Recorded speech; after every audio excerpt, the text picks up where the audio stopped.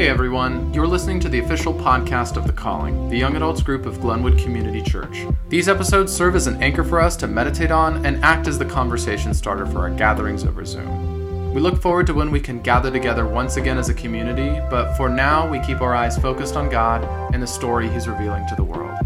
Today I'm joined by my friend and co-worker and fellow Star Wars fanatic, Brandon Dixon. We're getting to talk about race, reconciliation, and the gospel. Just with everything that's going on in our world, we thought it would be a good thing to talk about. Let's get started.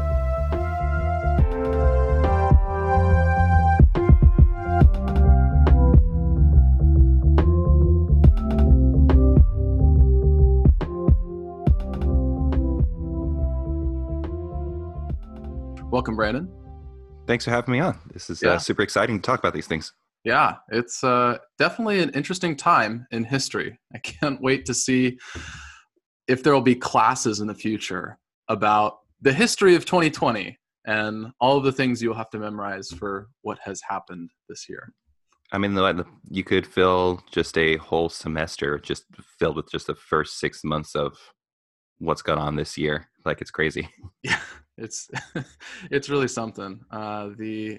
I was looking on Instagram a while ago, and there was all of these pictures of everything that has happened in 2020.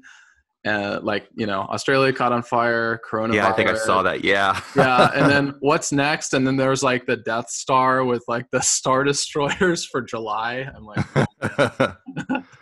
Yeah, so great. That's great. Well, I'm here with Brandon today, and he's joining us because we're here to talk about just everything that's happened these past couple of weeks in regard to the conversations on race. We want to be looking at the gospel and reconciliation in light of this. And just in response to what's happening in our nation, we want to just tell you that God loves diversity. And when that is threatened by injustice, God calls us to action. So in this discussion, we're going to try to leave politics at the door. We're not going to be talking about police brutality or the protests, but we're going to get to the heart of the issue, which is ultimately the topic of race and ethnicity and the gospel and how that fits into all this and how we are reconciled to God in the midst of these things going on here. Eric, I think this is a really important question, especially for the church to talk about, because our culture that we live in, our American culture, is just being rocked by what happened a couple of weeks ago in that basically, I think, woke up the America to what's been going on inside the Black community. And now there were 3 to 4 very specific incidents that happened in the past couple of weeks that that have been really, really kind of important in moving this conversation about race forward. We had the video that happened to Ahmaud Arbery, where he was jogging down the street and got murdered by a couple of men. And then we had a video where a lady named Amy Cooper was confronting a man named Christian Cooper.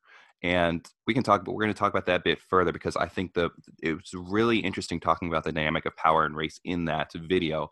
And then the one that blew everything up was what happened to George Floyd, where we see a police officer kneeling on his neck for 9 minutes while George Floyd was shouting, like, "I can't breathe." Right. And this is important to talk about these things, because not only is this our world being rocked by that right now, but it gives us a glimpse into the Black community, of what's been happening inside the Black community. We've had all these tragedies, and if you go up to someone in the Black community and just ask them, like, "Hey, how are you doing?" Like, most of them will answer, "I am very angry right now. I am very frustrated. I am very mournful. I am very heartbroken at these things going on." Because these aren't just isolated incidents. They are all connected.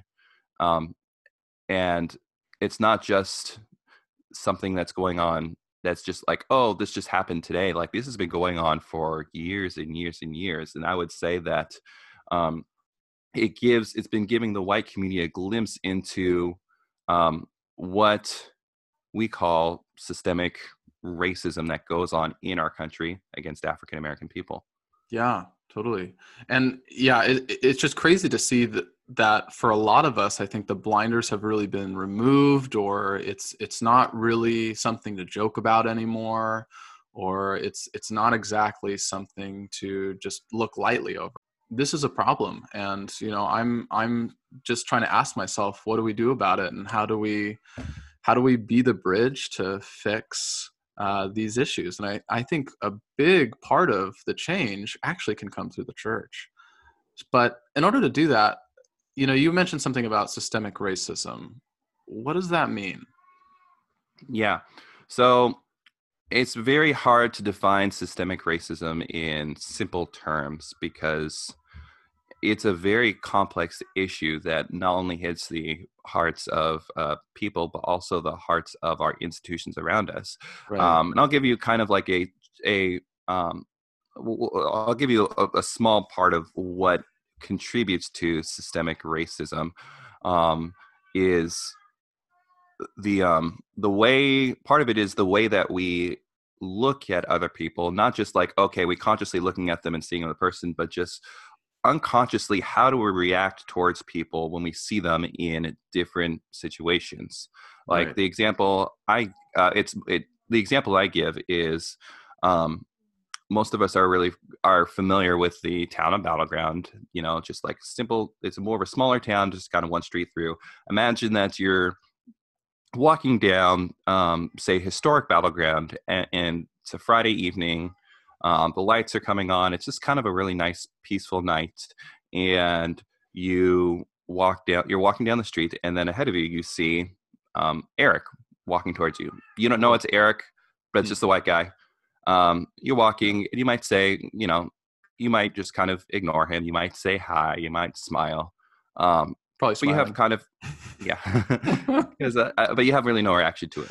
Yeah. Now, take that same scenario, walking down the street, and instead of someone like Eric, a white guy, it's a black guy walking down the street. Hmm. Instantly, before you can even think, before you can say anything, um, what's your reaction in that situation? I think for a lot of white people, you might have just like an instant reaction of fear of just like, oh, what's this guy doing? Um, and you might correct that and think like, oh, he's fine, whatever. But you might like unconsciously like shy away from him. You might kind of avoid looking at him. You might start feeling a little bit nervous. um, I've had people who have like crossed, who have ladies who have like, I've walked past them and they start, they clutch their purses a little bit more harder, or they might walk Hmm. across the street. Like it's that unconscious bias that we have before even rational thought begins, when we look at somebody and see, okay, is this person a threat to me? And a lot of times it's really based on the color of their skin. Right. And I think that we're really good sometimes at being like, at confronting that right away of just like, why do I feel this way? And we try to correct that, and that's great. But part of that is, this unconscious bias that we might have towards somebody is something that we need to confront within ourselves. Hmm. And kind of going back to the Amy Cooper video that I referenced Right. Yeah. earlier, Hmm. um, this is how this unconscious bias kind of contributes to this systemic racism. In that video, if you go, if you haven't seen it, I encourage you, go watch this video, because you see this confrontation that's happening because this woman has her dog off a leash in a part of the park that is supposed to be leashed. Hmm. And she says, so this guy, a Christian Cooper, who is a black guy, confronts her and says, hey, you need to have your dog on a leash. And they have this heated exchange. And so then Christian Cooper starts recording it. And in this recording, you see Amy Cooper say to him, I'm going to call the police. I'm going to tell them that there's a black man threatening my life. Hmm. She's very angry at this point. And then she calls the police. And as soon as she calls the police, you hear her voice change. You hear fear creep into her voice. You Yeah. hear her say, like, on the phone, I'm at so-and-so park and there's a man here who's recording me, and he's threatening me and my dog. You hear like this panic in her voice that wasn't reflected, 2 minutes ago when she was angry at Christian Cooper. And I think this really kind of speaks powerfully to how our implicit bias and speaks into systematic racism, because in that moment, Amy Cooper knew that people can perceive Black people as a threat and a fear. Right. And she knew that if the police would have shown up, then they would have believed her in her story of like, oh, here, this is white woman who's being threatened by this Black guy. And she knew that she had this power to shape the narrative the way that she wanted, because she knew how most people view Black people as a threat. Right. And And and the question around that is like, did she actually consciously know that? Even if she didn't, it still would have been pretty powerful to see like, oh wow, like why didn't she just say a man? She said specifically, an African American man is threatening me and my dog. And the leverage and the power that she had there to really provoke the police to come and do something about it. No, so you just didn't say it was an Asian man. It wasn't a white man, but she used the title a Black man. So mhm. that's just Yeah, in that moment, you see her. I mean, she describes herself as a liberal Democrat who's not racist. But in that moment, you see her use the power of racism against Mr. Cooper. And the scary thing is, like, what would have happened if he hadn't caught that on film? right. What would have happened if the police showed up and they see this confrontation going on? They're going to, because of the way that our systematic or implicit bias has worked in our country against Black people, they would have believed her Right. over Christian Cooper. Yeah, totally. And what's scary about that is, like, a couple days later, we have the George Floyd video released. And for me, it was just like, what happened to George Floyd could have very easily happened to Christian Cooper if he hadn't been videoing that interaction. Yeah. That comment that Will Smith made said racism isn't back, it's just being filmed. And so it's just so powerful to see that we've been so blind to it. When you take away, shopping malls, when you take away going out to eat at restaurants, when you take away sports, when everyone's locked in all day, it almost focuses us on the issues at hand. So kind of crazy there. Now, I wouldn't say that I'm racist. I don't wave a Confederate flag. I have friends who have different colored skin like you. I grew up speaking another language and, learned a lot of Spanish, during my time in high school. But yet something is telling me that there is a bias to my own skin color and the way I treat others based on that. Is that true? Am I a racist, or what's going on with that? Yeah, I mean, we all wouldn't say that we're racist in name and deed. And, when you say, yes, I'm not racist, you're not racist, yes, it's absolutely true. However, we're focusing on an individual level here instead of taking it up and looking at how our culture operates as a whole against people of different color. All we need to do to see that is just look at our American history, Right. how we've treated, people of color throughout our history. Like, Hmm. it's a shame that we have slavery so associated with our country. Hmm.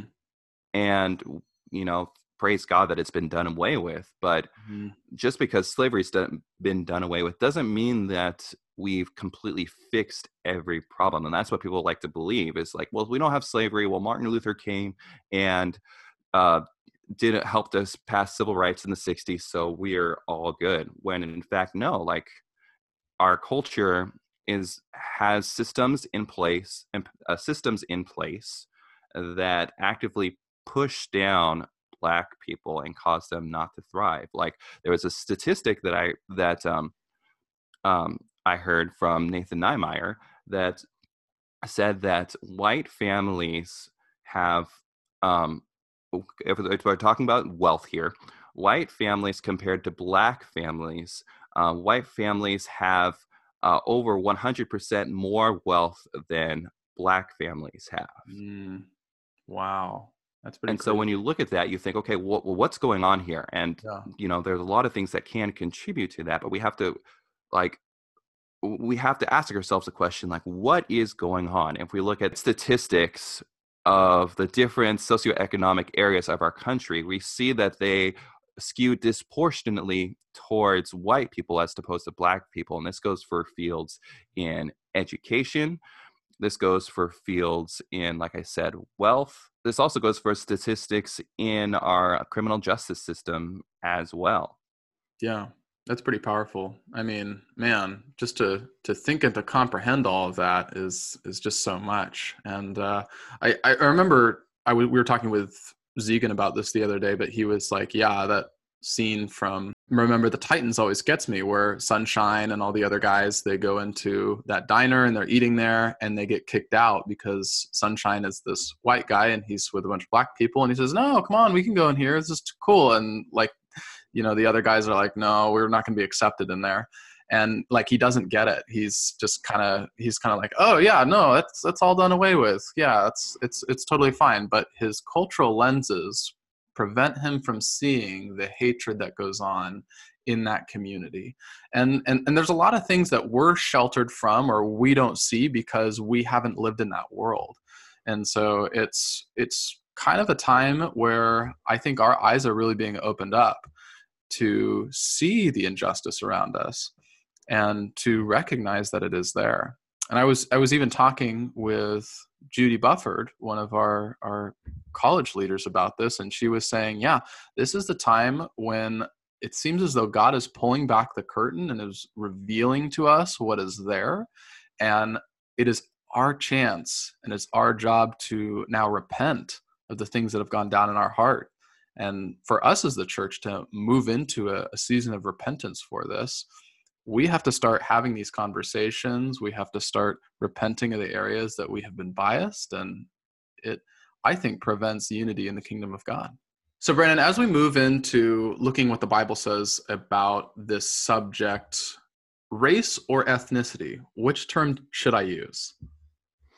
Yeah, that's a really great question. I think that the more common term that people have been using is race, which I think is really more unhelpful, because if we think about race, Mm-hmm. like, what does that mean? We're all one human race That's true. together. Yeah. If we think about the black race versus white race, like, what does it even mean to be a white race?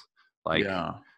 you know, so I think using ethnicity is a more helpful term, because ethnicity goes way deeper than just, okay, what is your skin tone? What is your skin color? It goes into what type of culture that you've been raised up.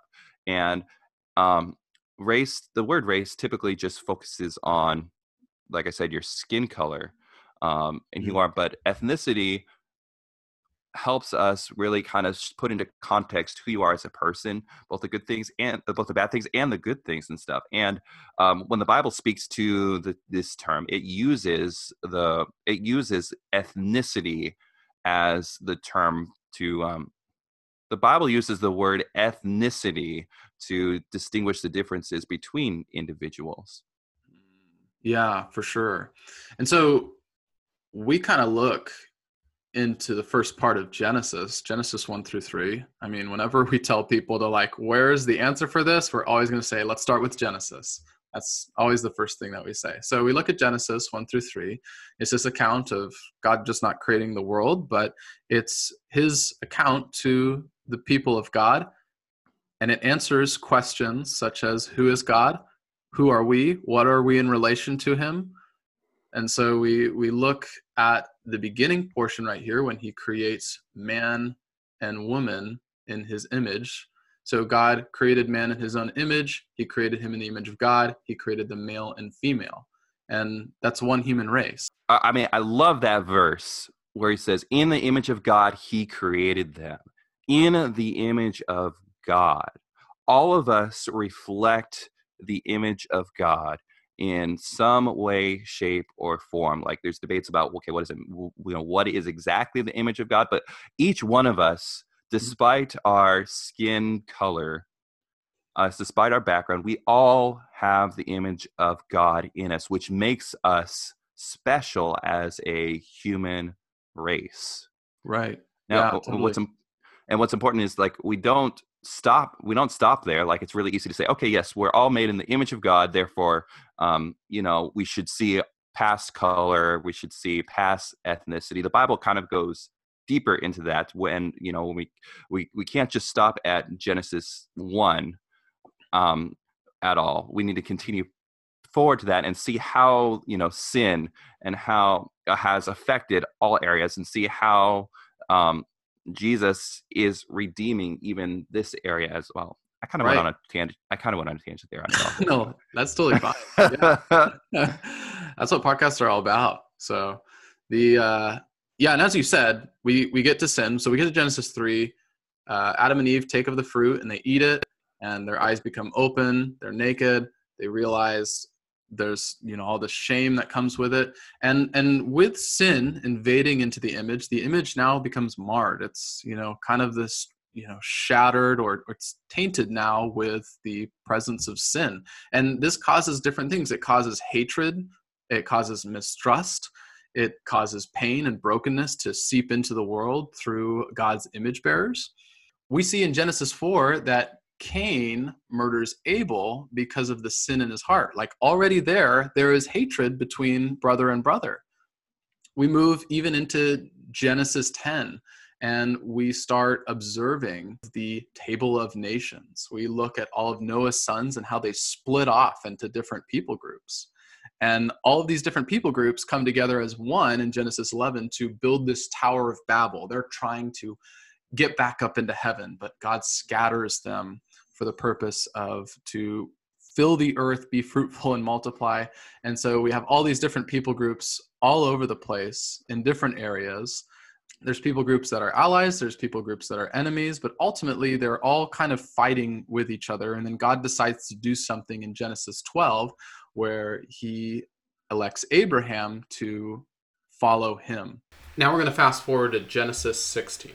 Here we see this real interesting story about Abraham, Sarah, and Hagar.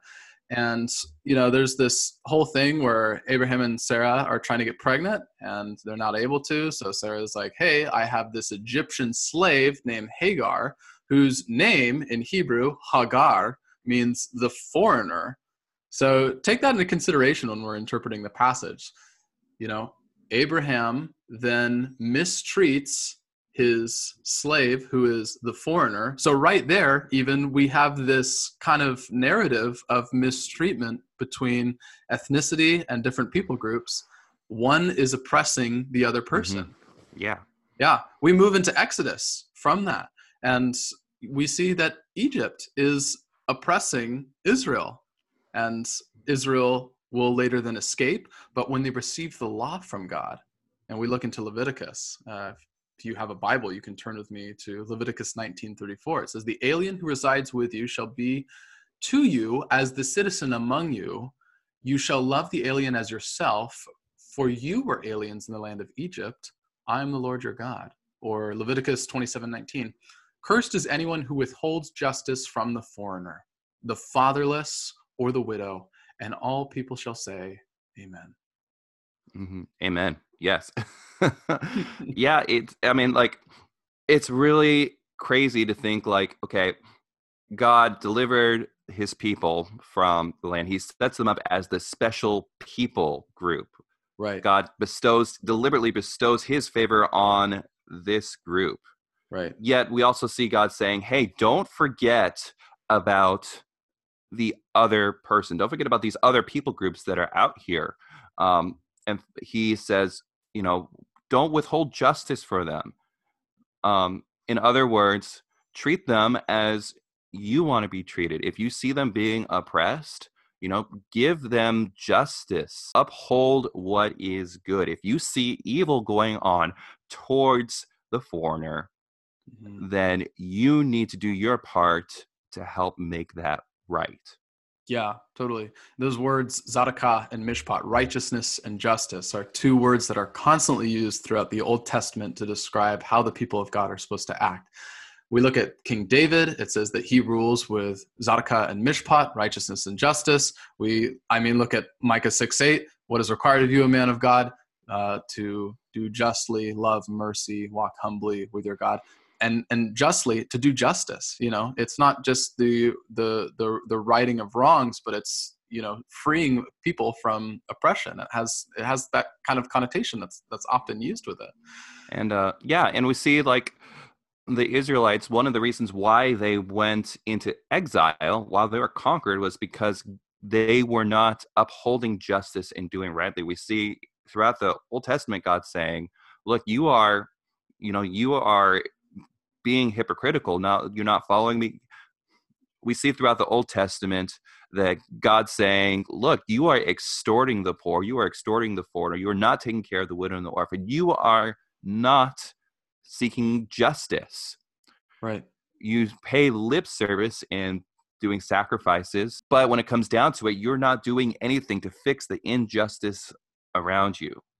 Right. Yeah, God's intention for Israel seems to them not be these chosen people who were just supposed to be God's club or God's favorite. It's rather the opposite. They were supposed to be a kingdom of priests that showed the light, that displayed God's mercy and his love and his compassion, not just to them, but to all people. That Yeah. theme is all over the place. We see that expanded when we get to the New Testament. Like, a lot of people like to say, oh yeah, God of the Old Testament is so different from the New Testament God. No, it's not even true. You read the Gospel of Luke and you see that the Gentile inclusion, or God is so concerned with bringing in the people who are on the outside, coming to know who Jesus is. Oftentimes it's the people who are so close to Jesus, the Jewish circle around him, that is the farthest from him. So it's just crazy to think about that in light of our Christianity today. Sometimes we're so laser focused in on our own kind that we're not concerned with the people on the outside. We're not concerned with people who don't know God. We're not concerned about being the agents of what true justice is for certain people. We look over here in John 8:48, and I just think this is crazy. We see more evidence of racism here, and there's this insult that's given to Jesus here. It says, racism that's on the part of God's people. yeah, totally. And this is Jewish people to Samaritans. And when you want to insult someone, you call them a Samaritan, because the Samaritans were this group of people who had intermixed with the Assyrian sort of race, and over time had come to be their own sect of people. And if you were a Jewish person and if you wanted to insult someone, you would call them a Samaritan. So just such a derogatory term for the people who they thought were God's enemies. And so here in John 8:48, we see Jesus receiving this insult: you're a Samaritan and you have a demon. Even more powerful, last week as we looked in the college group, that Luke 10, the parable of the Good Samaritan, is this story about the great reversal. It's actually the Samaritan who is closest to God's heart. It's the Samaritan who teaches the Jewish person what it means to truly love God. It challenges the Jew to also show that God's love and his mercy is extended to everyone, not just the people around him.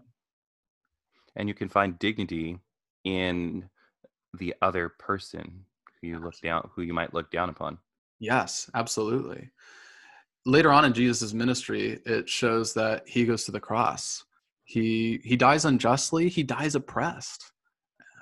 Jesus can empathize with the unjust and oppressed because he was as well. Because of his resurrection, he vanquishes the power of sin and racism and enables us to live new, spirit-empowered and filled lives that uplift others rather than to see people as less than. What do you think of that? Yeah, I absolutely do agree with that. Like, because what Jesus does is he reminds us that, yes, we were once separated from him. We were once the outcast. Right. but we have this person coming to us. We have the person Jesus coming to us and say, hey, I want you to be a part of my family. I want you to be on the inside. And so he brings us in on the inside. And then he says, look, he shows us that our new life now is so amazing that we just can't keep it to ourselves. We have to bring other people in to be part of that. And he shows us that, Jesus is really good at showing us like, hey, when we see sin around us, sin starts first here in our hearts, and we have to confront that. And then when we confront that, we're able to empathize with people in their sin and say, hey, yes, this is where you're going, but look, dude, there's a different path ahead of you. Jesus wants you to change your ways to be better than who you are, and he wants you to be a part of his family. Yeah, totally. Because all throughout Jesus' ministry, we see him ministering and loving the people who are constantly on the outside, who are constantly oppressed, the poor, the needy, the broken. God is among them, and he's there for them, and he's bringing them in to the fold. And so it's just such a beautiful thing. And really, when we have these cultural blinders on about racism and maybe our cultural biases, it prevents us from being able to spread the gospel efficiently. We see in Acts 1-8, Jesus charges his disciples, the gospel is to go to Judea, Samaria, and the ends of the earth. And we even see in Acts chapter 8, gospel comes to the Ethiopian church. I mean, this guy is probably black. And the gospel goes to him. They are welcomed into the people of God. The image of God is restored, and it is shown throughout the different people groups of the world. Yeah, and even before, if I may, Eric, even before, like in Acts chapter 6, we see the church even before they even address this issue of like Gentiles and Jews. We see that there's this issue that comes up in Acts chapter 6, where some of the Hellenistic Jews, so the Jews that weren't Jewish by nature, but they were Gentiles that came into the church, we see them complaining because some of them are being overlooked in the distribution of food that goes on there.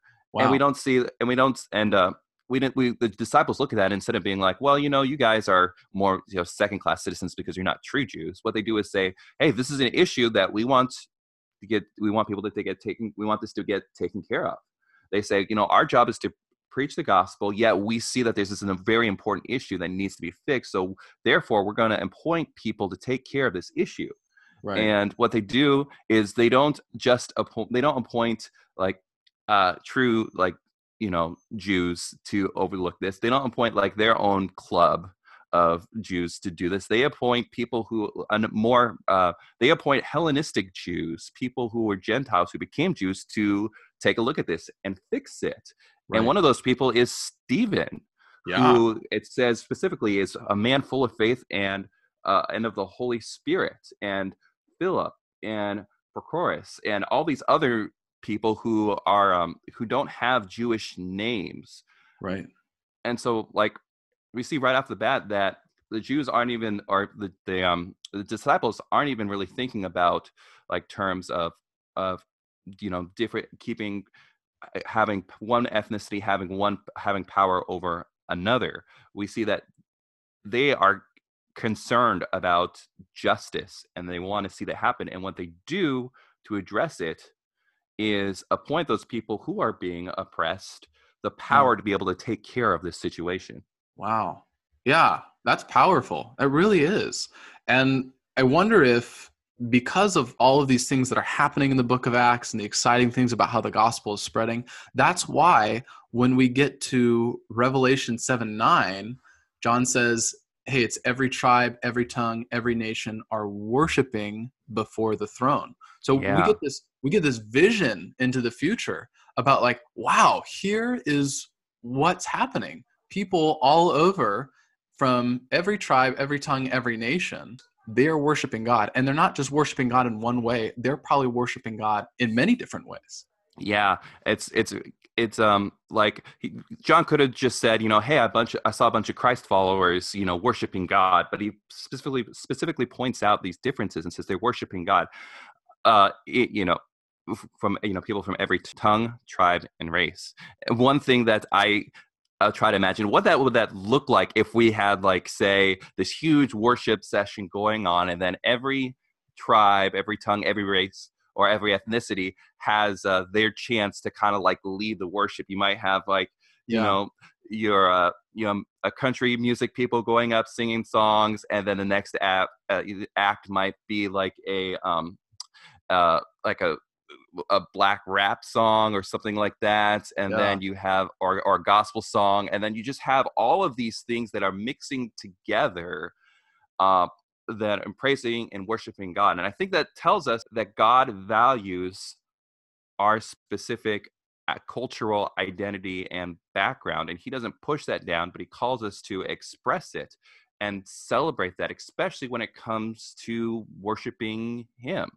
Right, totally. And that might make us uncomfortable in certain ways, but I think it's a really good thing. I remember when I went to a church that was kind of in the jungles of Guatemala. It was way out in the middle of nowhere. And I remember this one thing that we did once where they're like, okay, we're all gonna pray out to God, everyone at the same time, and everyone is praying out loud. It's not just the pastor is praying and everyone's silent. Everyone is praying out loud, different prayers, different times. Some people are yelling, some people are crying, some people are just praying quietly.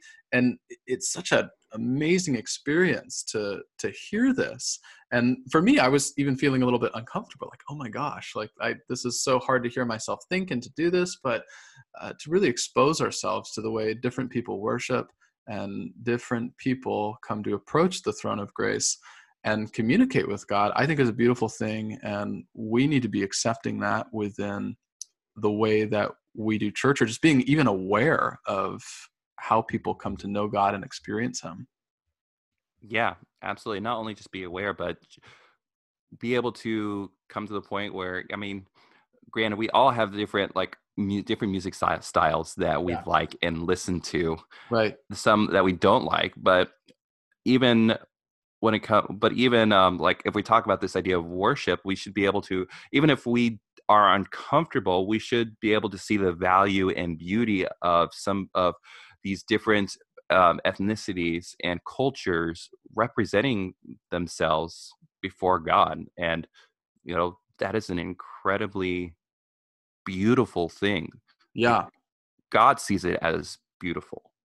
Totally. And I'm not saying that our churches all now need to become these people who include every single different type of worship, or like we need to change our worship entirely differently just because all these other people are. No, I think there's beauty of our own Yeah. cultures representing that. But I think Uh-huh. it's a poor move on our part to say this is the only way it needs to be done.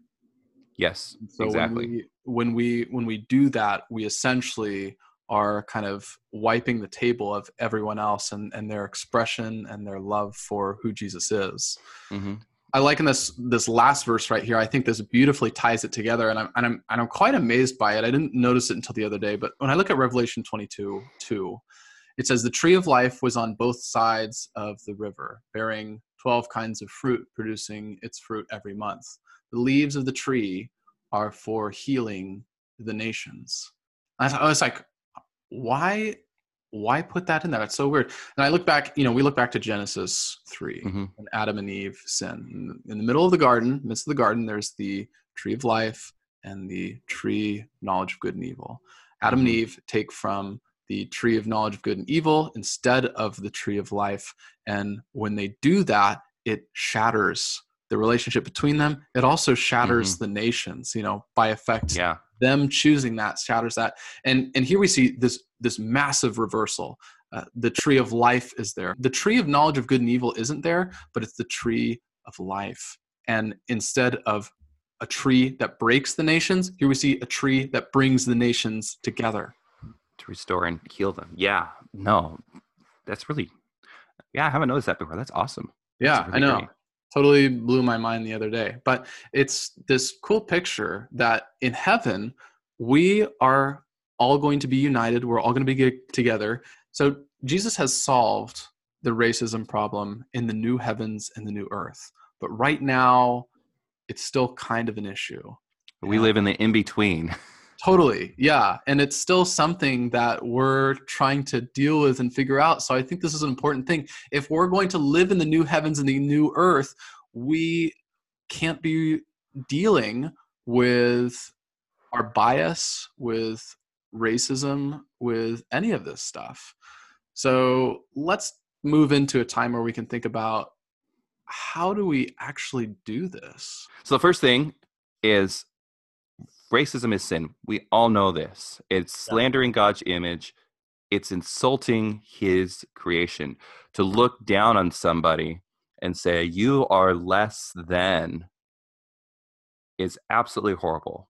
Yeah, totally. It's really something that we have to look at within our own hearts and say, in what ways have I been culturally biased to the other side? And we need to repent of that. We totally do. And it's not just a, like, I mean, it's very easy to think, yeah, racism is a sin. Like all of us here who are probably listening to this podcast would agree that yes, racism is a sin. Mm-hmm. Amy Cooper also believed that racism is a sin. Yet in her, in the darkest part of her heart, this ugly monster came to life. Right. So we have to really look hard and deep in our hearts to think, like, what tendencies do I have in my heart that look down upon other people? Right. Totally. And it's so interesting because when we want to try to solve this issue, then we just say, oh, well, I'm colorblind. I don't see color. Everyone's kind of the same in my eyes. But this is actually kind of an unhelpful phrase because when we say this, we're not really affirming what makes the other person unique or special or how God had created them. Yeah. I mean, if you look at me and say, hey, like, I don't see color, I look back at you and think, well, I mean, obviously I'm a black person, so like, I'm not white like you. Right. So when you say I'm colorblind, therefore it means, well, okay, your experiences, your ethnicity, your culture doesn't matter because, in our church, in the area of Clark County, it is like the population of black people is in the single digits, like under 5. Totally. So a lot of people who listen to this podcast don't have to deal with the reality of your skin color affecting everything around you. So when you say, hey, I don't see color, you're even more pushing down on the value that my blackness brings to this. So instead of saying that, you should, in fact, you should instead like just celebrate who black people are. You should celebrate black culture. Say, I actually see you. I see your uniqueness. I see the differences that God has given you that deserve to be celebrated. Right. Yeah. And that's definitely, I think, the heart of the whole all lives matter, Black Lives Matter thing. When I'm saying Black Lives Matter, it truly does, because I'm recognizing and I'm celebrating that you are special and you're important and that you bring something valuable to our society and you bring something valuable to the table. You bring something valuable to our church. But when I say all lives matter, it really just kind of knocks the whole playing field. You wouldn't say to your friend who just lost their mom, well, all moms matter. Right. You would say, no, your mom did matter, Yeah, totally.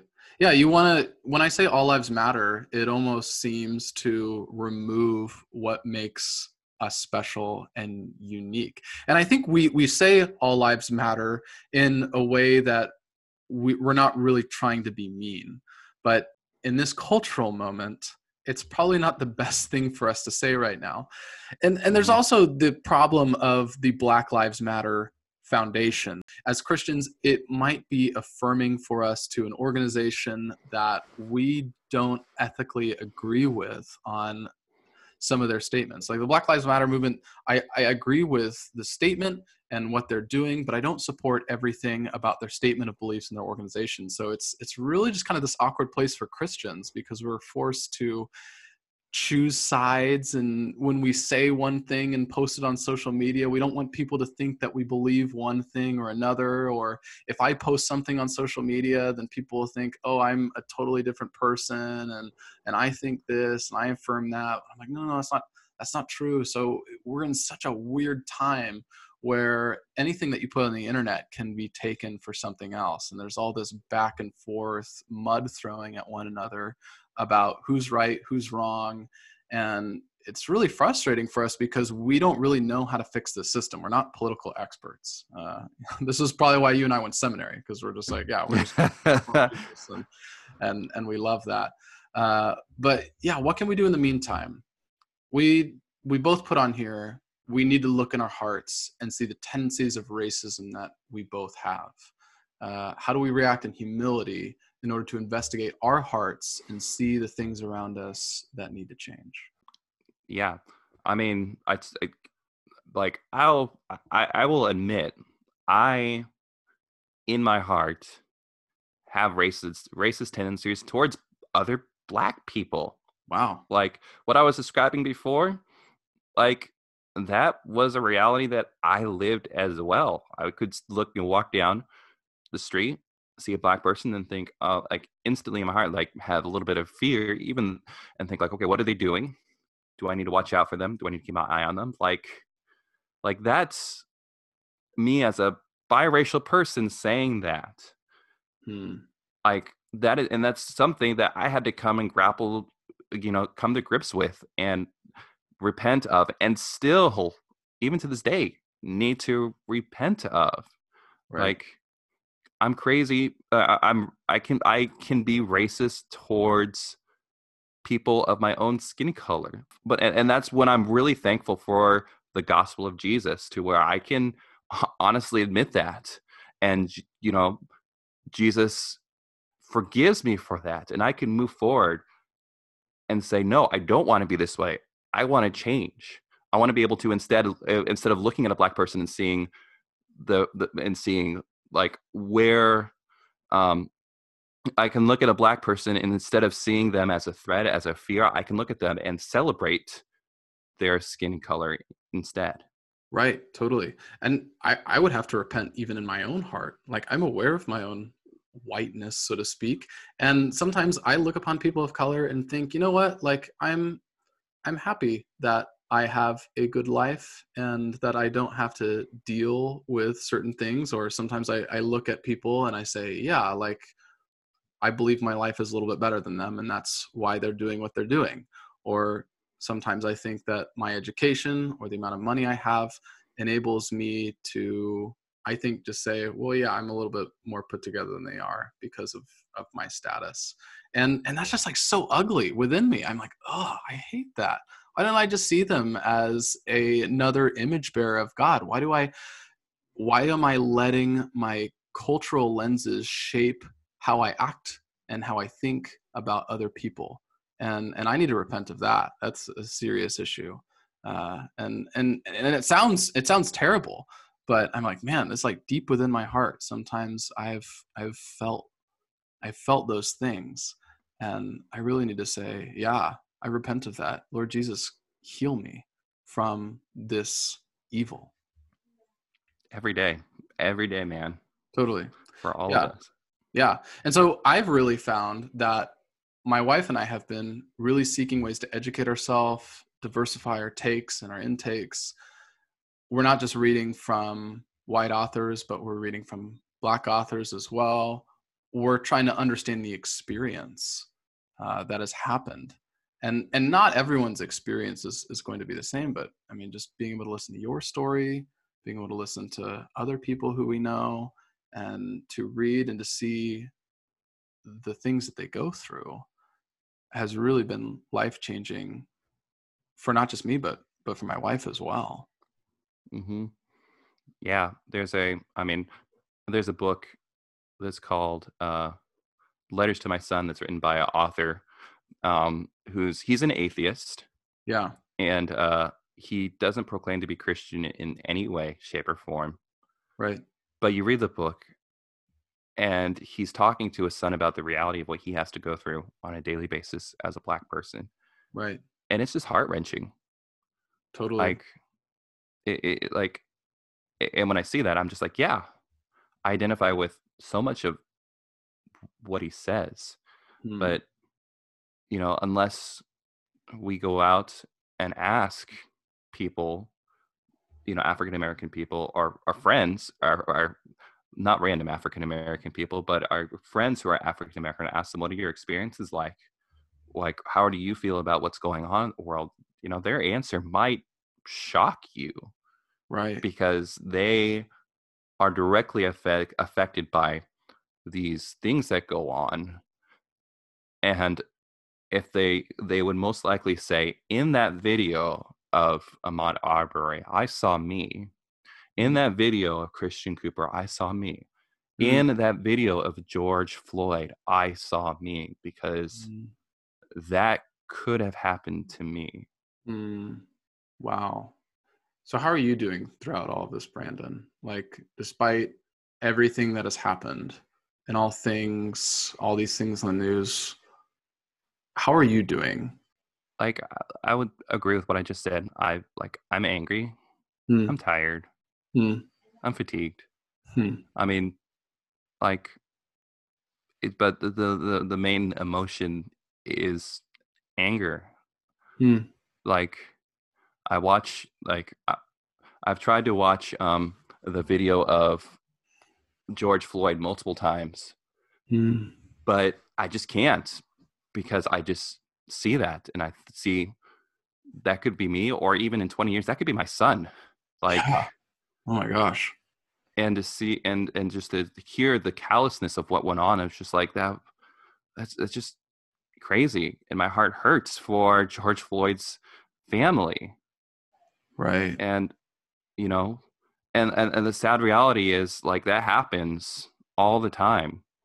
And the crazy thing is, we're starting to see more videos of these type of things, but just think about all the times where there's not video, Right. where we didn't actually have video proof of what was going on. Think about Amy Cooper's video of that instance. If Christian Cooper hadn't filmed that, it would have just been like the news, like, you know, black guy threatens white lady in a park, and we would have believed that.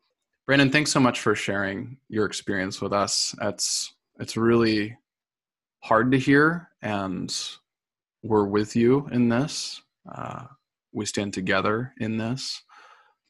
Let's pray for hearts to change, because we know that despite the many times that we can educate ourselves or the things that we see on social media, it's not going to be how many posts that we put out there. It's not going to be how many conversations that we have about it. It's not going to be through trying to see a whole bunch of different things or participating in a protest. It's through the Holy Spirit that will come change. God is the one to change our hearts and our minds. In this cultural moment, we pray that he will shape our hearts and our lives in worship to him, but also not just, we pray that he will shape our hearts and our minds to the love of him, but also to the love of our neighbor. And who is our neighbor? It's not just those who are right next door to us, it's the rest of the world. Even the people that we think are our enemies, or the people that we have cultural biases against, it's to everybody. And we need to be the type of people that eliminate racism from our lives and eliminate those things. So that way we may love our neighbor fully as God has loved us. So in this season, we need not to be afraid to talk about race and ethnicity. We're going to mess up, and we probably did several times during this podcast, but that's Mm-hmm. okay. Let's approach these conversations with humility and grace and compassionate empathy as we move towards the new heavens and the new earth together. Brendan said, thanks so much for joining us. It's great to have you on the show, and we're excited to see the conversations that come out of this. Yeah, absolutely. Thanks for having me. I really appreciate it. All right.